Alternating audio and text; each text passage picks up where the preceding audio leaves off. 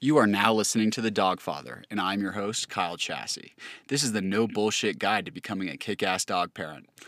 All right, welcome back. We are now on episode 2. Today's episode is on kennel training, and let me tell you, this is not an easy process. If you think that you will be a good dog owner and you have not yet gone through this process, I don't know what to tell you. Keep your expectations low because this shit is a disaster. And I want to preface the story that I'm about to tell you by saying that I'm not a bad person. And if you I'm not a bad person or a bad dog owner, but if you listen to this, you're going to be like, this guy is an idiot. So keep that in mind. Know that it definitely gets better over time. And I didn't stay this stupid throughout my entire dog raising career. So it is myself and my 3-year-old golden retriever, Kevin, who's the love of my life, goes with me everywhere, and is now the main topic of this podcast. So let's dive in.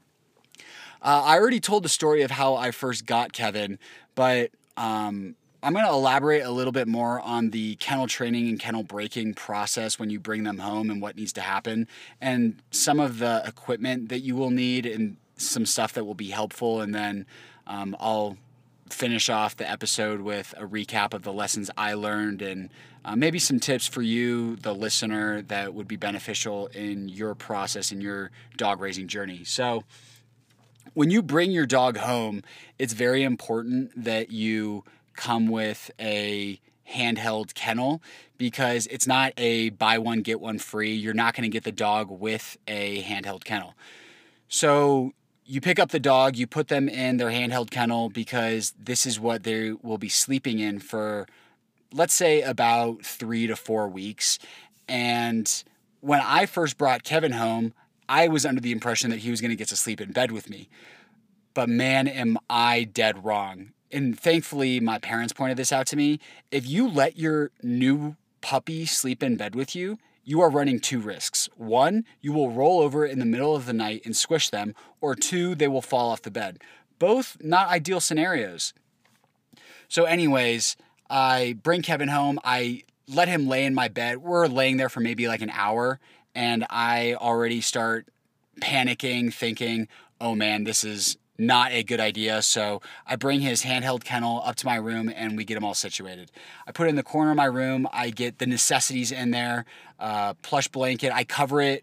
I make sure that not too much light is getting in because I want him to be able to go to sleep. I don't want him to be too distracted. So I get the blanket in there, and then a necessity being a stuffed animal. At that age, it's not as much of a concern that a puppy is sleeping with a stuffed animal. At least I wasn't, because I'm not thinking he is going to be ripping the nose off and trying to tear the stuffing out. No, he just wants something comfortable, and he wants to be comfortable going to sleep. And then, of course, I have to set up pee pads within the kennel and outside the kennel just in case for any accidents. And we're going to bed at around 11 o'clock, and I'm thinking, wow, this is awesome. My first night, and we're going to bed at 11. We're probably going to wake up at 8. This is just going to be another normal day, and I now have my new best friend. No. Any dog raiser out there who has gone through this, you can attest to this. That's just not how it works. We woke up at 2 a.m. whining. Kevin's bitching to just go outside. We go back. I take him outside. We go back to bed. 4 a.m. waking up, whining, bitching. Hey, Dad, take me outside. I take him outside. And then I hit the realization that this is going to be my life for the next, 3 or 4 months until he's potty trained. So anyways, a couple weeks have gone by, and we're getting into a really good system with the handheld kennel, him sleeping in my room, not in the bed, of course. And one night I approached my parents with the idea that we need to start kennel breaking him. Now, for those of you that don't know what kennel breaking is, that's where you need the dog to sit in the kennel and cry until they stop crying and they know that the kennel is their spot. It's pretty much the same as a newborn infant. You want them to cry in the crib, and you cannot come in and get them or tend to them because they need to know that that's their place, that's where they're going to be. The parent won't always be there. So with that being said, dinner is rolling around, and I tell my parents, look, we've got to start kennel training Kevin. Tonight's the night. And they're on board. They say, all right, let's do it. So I set up his, we get him a larger size kennel because at this point he's around 15 pounds. So definitely outgrew the handheld one. And we get him a large size kennel that'll fit his full size, which is around 60 to 65 pounds. And when you get one of those kennels, it should come with a divider where you can split it up to be a quarter, half, a third, whatever you want. And we set it up to be about a third of the kennel. I wanted him to have some room. I just didn't want him to have all of the room. And in the base of the kennel, we line it with doggy pee pads and a Kong bed. Now, if you don't know what a Kong bed is, or the company Kong, it's this highly durable material that's easily washable and just vital to your success of kennel training. So we line the kennel with the Kong bed. We close off a third of the kennel, and I put him in there. And I drape some blankets over it like an idiot, thinking that that's going to make him feel more at home and more cozy. So I tell my parents, all right, let's go eat dinner. I want to eat in a separate room. I want Kevin to know that he's missing out on something. And I remember my parents asking me, are you sure?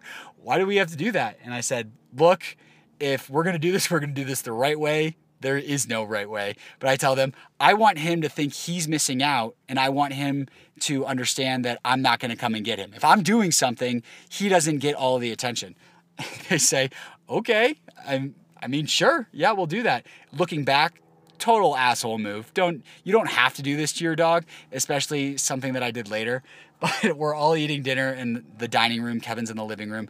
And I tell my parents, I want you to start laughing. I say, I want all of us to start laughing like we're having a really good time. And I want to see what Kevin's reaction is. So I tell them, on 3, we're all just going to start laughing as if I told you the punchline of a joke. They go, okay, this is a little unnecessary, but sure. And then we're all like, ha ha! And you hear Kevin in the other room the whimpers start increasing, the barking starts increasing. And I just pictured him being over in the other room saying, all right, hey, what's going on in there? Joke's over. Time to come get me. And you'll be able to hear the increase in pitch in your dog's voice. It'll start out as this bark as if he's pissed off at you. It'll sound like, hey, okay, this isn't fun. Come get me. You know I want to participate. And then 10 or 15 minutes later go by, and it's more of a bargaining agreement where he's saying, all right, okay, fun's over. I get it. You want me in here. You're in there. Come get me. We can hang out together. But no, you need to be stone cold. You cannot give in. You can not come get him unless it's an emergency. When you're doing the kennel breaking process and let's say maybe you forgot, oh, I didn't take him pee or poop before I let him in there. Yeah, okay. If he's screaming his head off, go and get him, take him pee or poop. That leads me to my next point. About 20 minutes into dinner, Kevin's bark has escalated from a bark to a whine, and now we are at a wail. And I'm thinking, man, he's just really pissed off. Wow, he must really like me. No, that is not what was happening. We wrap up dinner, we go put our plates away, and I'm walking over towards the kennel, and Kevin is stretched out on one of the corners of the kennel, trying to claw at the top of it. And I look at him like he's in a fishbowl, and I'm saying, hey, buddy, how are we? You missed a fun dinner. Yeah, you were stuck in here. You definitely don't have to do this. I just wanted to drive the point home that I wasn't going to come rescue him. I look throughout the kennel, and there is shit smeared everywhere. And in my head, I went from thinking, wow, I'm doing a really great job at this whole kennel breaking process to, wow, I am the biggest asshole on the planet. The reason why my dog was wailing is not because he wanted out, but because he literally shit himself in the kennel. And I have a golden retriever, and for those of you that don't know, I mean, a lot of dogs react differently when they defecate where they sleep, but I know golden retrievers specifically, they are very against peeing or pooping in their area, most specifically where they're going to sleep. And I'm thinking, holy shit, what did I just do? I'm a couple weeks into having this dog and I'm already screwing up this much. What kind of idiot am I to think that I can raise a dog? And I throw the kennel door open. I grab Kevin like he's a baby infant in a burning vehicle. And I throw a look at my parents as if saying, why would you trust me with this dog? What are you thinking? What made you think that I don't know how old was I? 20? Why would you think that your 20-year-old son would be able to take care of this living, breathing dog? I'm acting like it's a child, but that's the way that you feel. I was just blown away with how much of an idiot I felt like. So I take off my clothes, I go put a bathing suit on, and I get Kevin, poop's all over him, poop gets all over me. We get in the shower, poop's coming off of him, more poop's coming off of me, and then into the shower, and I'm just almost sobbing at this point, tears in my eyes. I'm cradling Kevin, telling him, look, this is never gonna happen again. I'm so sorry.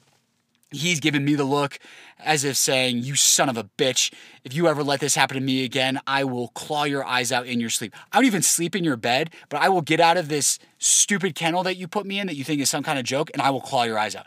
That's what he's saying to me. Obviously, he didn't mean it. Tensions were high. We get it. Both of us were escalated. So I even decided I don't want to blow dry him. He's too little. I want to hand dry him. It's more personable. And I remember telling Kevin, I apologize to him. If you ever do something bad, messed up to your dog, please apologize to them. They'll appreciate it. You might feel really stupid, but they're really going to appreciate it. You could even do it in private so nobody sees you. Anyways, I get Kevin all cleaned up, and I remember thinking to myself, this is never going to happen again. You've got this under control. This is a one-time mistake. A couple months later, I am up at CU Boulder. Kevin is a little bit bigger now, and I'm going out to this dinner, and before I leave, I put Kevin in his kennel and in my apartment, and I lock the door. I don't want any of my roommates going in there. I don't want anybody potentially messing with him. And I'm at the dinner, and I remember I put my phone away at the beginning of the dinner, and towards the end, I pull my phone out, and I have a bunch of missed texts, several missed calls from one of my roommates saying Kevin's wailing, screaming his head off. I call him immediately asking, can you get in my room? He says no. My stomach jumps into my throat. I knew exactly what happened. I say, okay, please try and stick it out for a little bit longer. I'll be home in 15 minutes.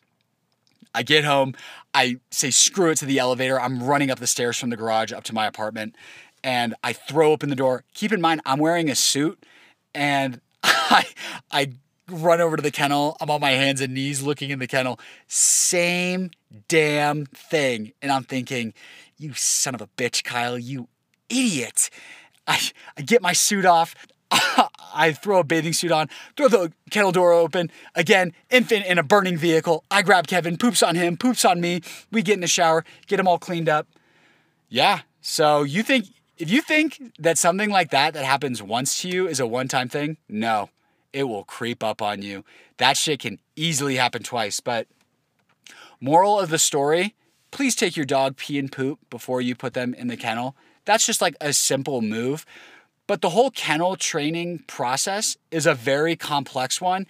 And even further down the road, we continue to have issues of Kevin barking in his kennel and me still having to let him sit in there and whine and cry, and roommates getting pissed off, hoping that other people in the apartment complex aren't getting pissed off. And that's part of the process. You need to make sure that the people that you're living with understand, hey, I want to kennel train him so that he won't have free roam of the apartment, so that he's not chewing on stuff and tearing things apart. And that's a very important conversation to have with roommates. And you can kind of say screw it to the other people that live in the apartment complex.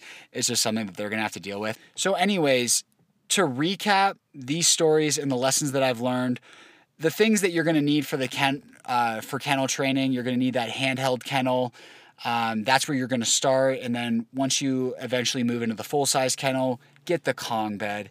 It just does not you do not want to just put pee pads down there. You want them to have something in there, and it's just so easily washable, highly durable, and it'll come in handy. Hopefully you don't need it twice like I did. Pay attention to your dog's bark.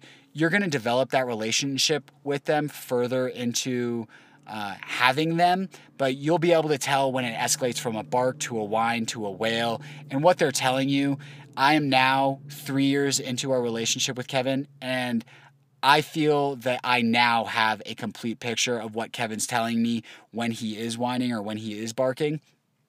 So be patient with yourself. And if you make a mistake like I did, not that my mistake was huge, I was trying to do the right thing, but I definitely felt bad afterwards. Learn to forgive yourself. It's not the end of the world.